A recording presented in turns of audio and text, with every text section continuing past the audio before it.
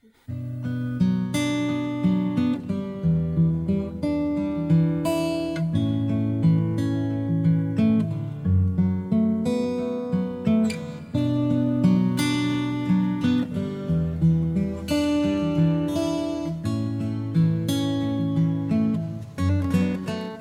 and welcome.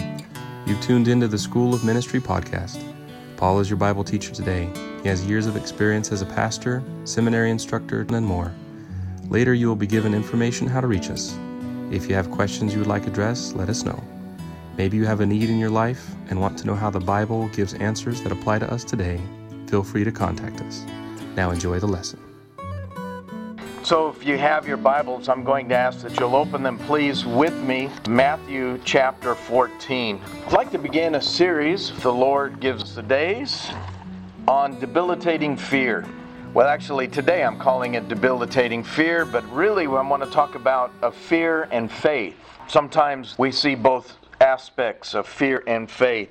Let's look at Matthew chapter 14. I'd like to begin reading verse 1 through verse 13, for it says, "At that time Herod the Tetrarch heard the report about Jesus, and said to his servants, 'This is John the Baptist. He is risen from the dead, and therefore these powers are at work in him.' For Herod had laid hold of John and bound him, and put him in prison for the sake of Herodias, his brother Philip's wife, because John had said to him, 'It is not lawful for you to have her.' And although he wanted to put him to death, he feared the multitude, because they counted him as a prophet. But when Herod's birthday was celebrated, the daughter of Herodias danced before them and pleased Herod. Therefore he promised with an oath to give her whatever she might ask. So she, having been prompted by her mother, said, 'Give me John the Baptist's head here on a platter.' And the king was sorry. Nevertheless, because of the oaths and because of those who sat with him, he commanded it to be given to her. So he sent and had John beheaded in prison. And his head was brought on a platter and given to the girl, and she brought it to her mother. Then his disciples came and took away the body and buried it, and went and told Jesus. When Jesus heard it, he departed from there by boat to a deserted place by himself. But when the multitudes heard it, they followed him on foot from the city." Stop right there, because we'll look at the setting from chapter 13. We want to see the flow of Matthew's gospel, but this also relates to what Mark has written in Mark chapter 6, 14 through 31. I've been going back and forth which one to preach from. Both accounts give the same information, but different aspects.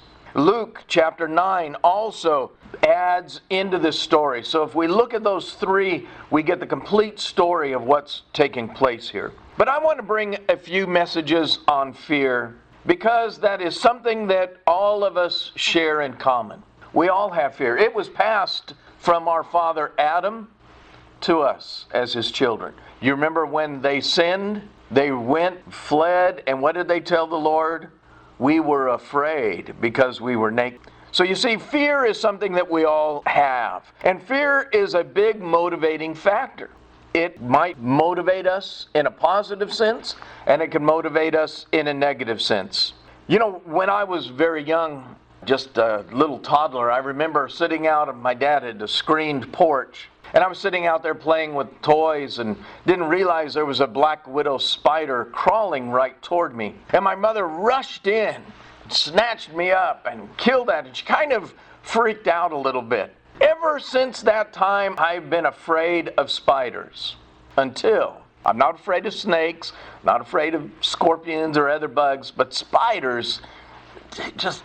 You ever get the willies on something? You ever get something that you're kind of afraid of? Well, for me it was spiders. Until, I can't remember, it was the late 80s or early 90s. Sylvia and I, we'd been working out in the front yard and the garden, and I just had some sandals on and didn't realize it, but I'd been bit on the foot by a spider. And I had a doctor's appointment a few days later and went to him, and the doctor said, "Oh, that's a black widow bite." And I realized all my fears for all these years, especially of black widows, was unfounded. Because it never really bothered me. And I was astounded to think that that was a black widow bite. Sometimes our fears are way out of reality. Sometimes our fears are farther than what they should be. We're afraid of something that might happen when it probably won't. Or if it does happen, we don't have to be paralyzed by fear. Realizing the good fear, like the fear of God, is a positive in our lives, as opposed to a paralyzing fear. And that's why I wanted to examine the Scriptures. I want us to look at some biblical examples of people that we see fear in their lives. And the most stark, the most extreme that I found was in Revelation. Because of all of the works of God, men crawl into the mountains, crawl into the caves, and they're so afraid of the hand of God that they're asking the mountains and the rocks to fall on them. But I have found another example here in Matthew 14. And I think that we can get some history and some background. We can look at this man somewhat. It is the most bizarre story as we look at the background, and I have found so much history on this. And you're going to say, oh no, when Brother Paul studies history, oh, we're in for it. But I hope that you'll see the fullness of what the gospel message is and why it's here. Because in this is more bizarre than anything you'll see on the nightly news or soap operas. I don't know if they even have soap operas anymore. But this is more bizarre than any plot that you would see on any screen. It's an incredible story, and it is true. True in every word. But beyond the events, the plot, the characters, there is an amazing picture of how a man, through fear, forfeited the kingdom of God. That's what I want us to see. He forfeited knowing Christ and knowing the fullness of Christ. You know, Proverbs 29:25 says, the fear of man brings a snare. It's a trap. We see how that's true in this account. The Messiah in chapter 13 has been rejected. He has gone to his hometown in Nazareth. He went into the synagogue, and the people ask, where did this man get such knowledge? Where did he get such wisdom and these mighty works? Isn't this the carpenter's son? Don't we know his mother and his brothers and sisters? Where then did he get these things? So they were offended at him, the Scripture says. That's in 13:57. But Jesus said to them, a prophet is not without honor except in his own country and in his own house. Now he did not do many mighty works there because of their unbelief. That's the setting. Jesus has been training the 12. He's been sending all of his disciples out, not just the 12, but all of them. And they have been doing a great work. And the Scofield Bible puts it like this. They title this, the ministry of the rejected Christ, the rejected King. Jesus has arrived.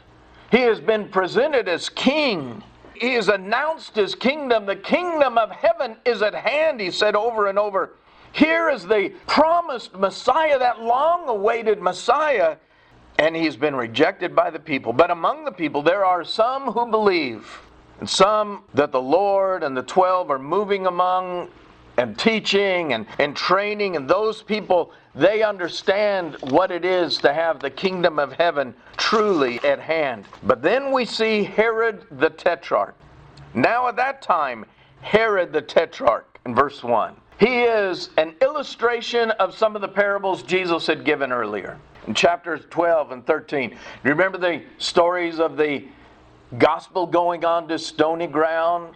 Some onto fertile ground, some onto, this type of ground, or the parable of the wheat and the tares. Here is an example of a stony heart, hard soil, unbelief, resisting God, resisting the work of the Lord, how his rejection, and in this single incident, chosen by the Holy Spirit to be placed in the Word of God right at this point, that we can today, this day, this age, as well as it was in the time of our Lord, that we'll recognize there are still people today who will reject, who will be hard-hearted toward the message of Jesus Christ, the message of the kingdom. So now as we look at Matthew 14, we want to keep in mind Mark 6, Luke 9, that all feed into this because they're parallel verses and perspectives, and they give us the information so that we get the whole story.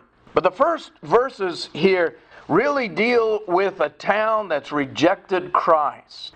The one deals with a man who rejects Christ, and the last passage dealt in 13 with a common people who oppose the king, and here we see a king who opposes the true king. The last passage of 13 present the treatment of the Messiah, but this one is the treatment of the forerunner, the messenger, the agent of the Messiah.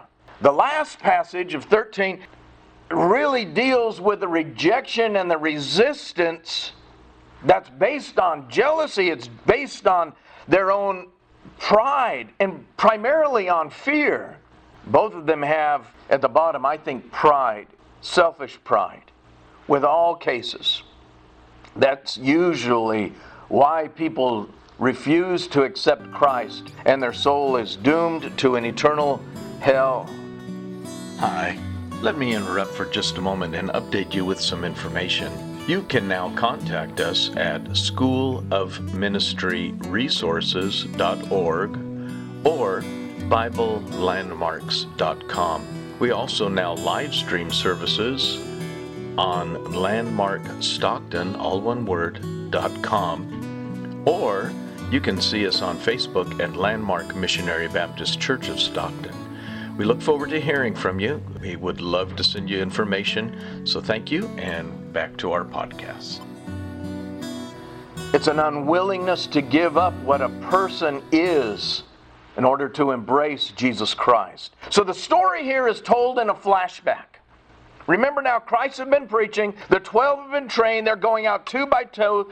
They're preaching, they're proclaiming, they're teaching about the kingdom. The message is out. There are signs, there are wonders, there are mighty deeds, there's miracles, healings, casting out of demons, raising the dead. All of that's going on. And finally the word comes to Herod the Tetrarch. Now this is probably 2 years after Jesus' baptism. So he's been out working, and Herod just hears about it. For the scripture says, at that time. And by the way, it's an indefinite phrase. Time usually is the word chronos in the Greek. It's usually chronos. That means a specific time, but here it's kairos, which means in general. About this time in general, a general season. And about that general time that Christ was preaching and his disciples were preaching. So we get the idea about the time when he was rejected by so many in Israel. At that general time when hostility was beginning to grow, Herod the Tetrarch heard of the fame of Jesus. Now, we're going to meet several characters, and I've done this today and I tried to change up my preaching, and I want to look at the various characters that we have in the scripture. Because here is one who is a rejecter in this passage, the one who illustrates that stormy ground, and he is called the Tetrarch. Now technically that term is a mathematical kind of a word. It means ruler of a fourth part, tetra, having to do with a fourth. But it came to be used of any kind of subordinate ruler in the land or in that country. And there were many subordinate rulers in Israel during this time. And he was one of them. In verse 9, by the way, it says he's called king. And the king, it says, was sorry. But that's a very generous term to be used of Herod, because he's not a king. In fact, history tells us that he went to the emperor, the Roman Emperor Caligula, I'll get my words out, and he asked him to make him a king because his wife wanted to be queen, and that wish wasn't granted to him. So he really wasn't a true king. He was sort of a petty potentate. It's a generous term the scriptures uses when it calls him a king, and which it's kind of frequently used for people of lesser stature than we would imagine a king to have. The name Herod is probably familiar to us. If you're familiar with Scripture, if you go back to Matthew chapter 2, you remember there was Herod the Great. Herod the Great, he was from Idumea. He was an Idumean. That meant that he was a descendant of Esau. And it's interesting because if you would, he, being a descendant of Esau, he would rule over the sons of Jacob. He's an Arab, if you will. So now you can imagine the Jews are not going to be too favorable toward this man. Herod the Great was also, really to compound matters, married to a Samaritan. So you can imagine how a non-Jew, the son of an Esau, married to a Samaritan, how he would be so unpopular among the Jews. And yet, he was their king. He was appointed by Rome over the whole area. And it was he that was so fearful. He heard that a king had been born, so what does he do? He has all of the babies killed under 2 years of age, massacred, to eliminate anyone who might pose a threat to his kingdom. That's fear. Herod the Great has long been dead since we read in this passage. And this is one of his sons. Now history tells us a lot about Herod Antipas, and that's who we're dealing with, Herod Antipas. When Herod the Great died, his dominion, which was all of what we call Palestine today, north of it, east of it, south of it, all of that part was divided among 3 of his many sons. And it's kind of hard to keep track of these sons because he has so many children by many different women, and some of them are named the same. So he'll have a son here named Philip, and he'll have a son over here named Philip, and they're half brothers. So it's sometimes we have to kind of stay with it. We have to hold in there. It's hard to keep track of these sons because they're half brothers and have the same father. But here are 3 sons: Archelaus, Philip, and Herod Antipas.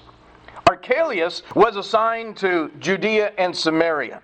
That's where he ruled. Philip was given Iturea and Trachonius, which is really the northern part of the land of Palestine. So Archelaus is in the south, Philip is in the north, and Herod gets that middle, which is Galilee. And it's into the east part of Galilee. It was an area that was known as Perea. And so this man has become kind of a petty potentate. He's a small-time king. He's a subordinate ruler of Rome. And he's there to leave some kind of an imprint to try to control the society of the Jews. There are 2 other Herods in the New Testament. And we need to understand they come from the same line of Herod the Great.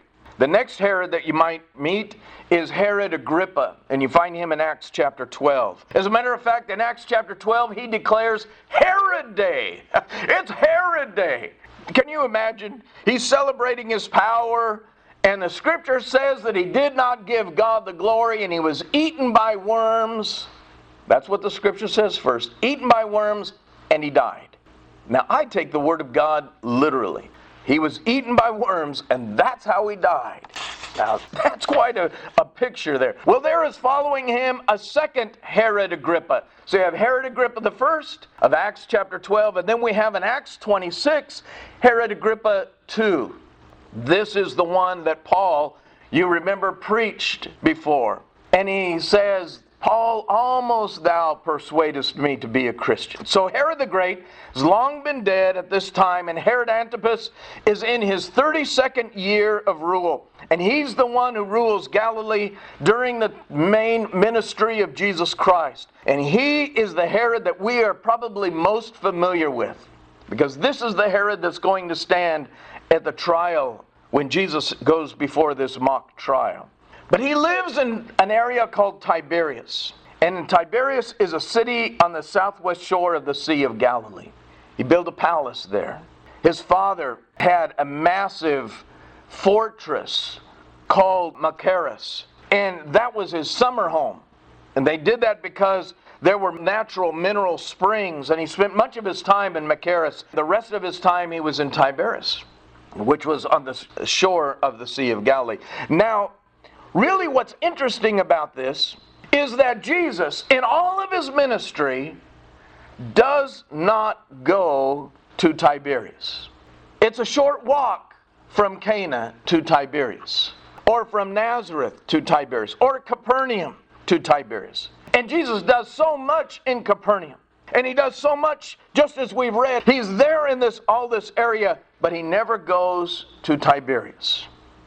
Even though the first miracle was in Cana of Galilee, there's maybe a good lesson for us. You know, today our media, and I'm not going to get on the media too much, but you have to ask, to what degree are they lying? To what degree are they telling the truth? Sometimes they don't have the whole story, and I'm not saying that they intentionally lie, but a lot of times they just don't have the facts. They will build fear in you. That's what my message is today. They will try to build fear in you. Or they're going to come across with, well, the Democrats are going to do this, or the Republicans are going to do that. And what do? They're just trying to build up all that fear. But remember, Jesus never paid attention to Caesar, except when there was some money and they said, what should we do with it? And he says, who does that money belong to? Whose inscription is on it? Give to Caesar what's Caesar's, and to God what belongs to God. You see, Herod and Pilate, Jesus just left them alone. He did not get involved in their politics. He did not try to help them in their campaign in any way. And remember, if you're a child of God, you are a child of the kingdom. Don't buy into this world. Don't get sucked up into the fears that they will try to sell you and try to bring upon you. So it's almost as if there's an obvious effort to avoid a confrontation with Herod. He's already had a confrontation with Herod the Great as an infant, right? Who tried to massacre him. And this man came out of the basic style of rule. There's no indication that he ministered in Tiberias, which is where this man lived. And therefore, we understand that the ministry of Jesus was that he was going to the people that would hear. Thank you for listening. We hope you've enjoyed the message. If you want to hear Paul in person and are in the Stockton, California area, we invite you to join us at Landmark Missionary Baptist Church, 301 East Alpine Avenue. That's near the University of the Pacific. He brings the Bible message every Sunday at 11 a.m. and other times as listed. We trust you've been encouraged, challenged, or generally built up spiritually. If this lesson has sparked questions on this or other topics, please see our contact information in the description or email us at sclofministry@gmail.com. We look forward to hearing from you.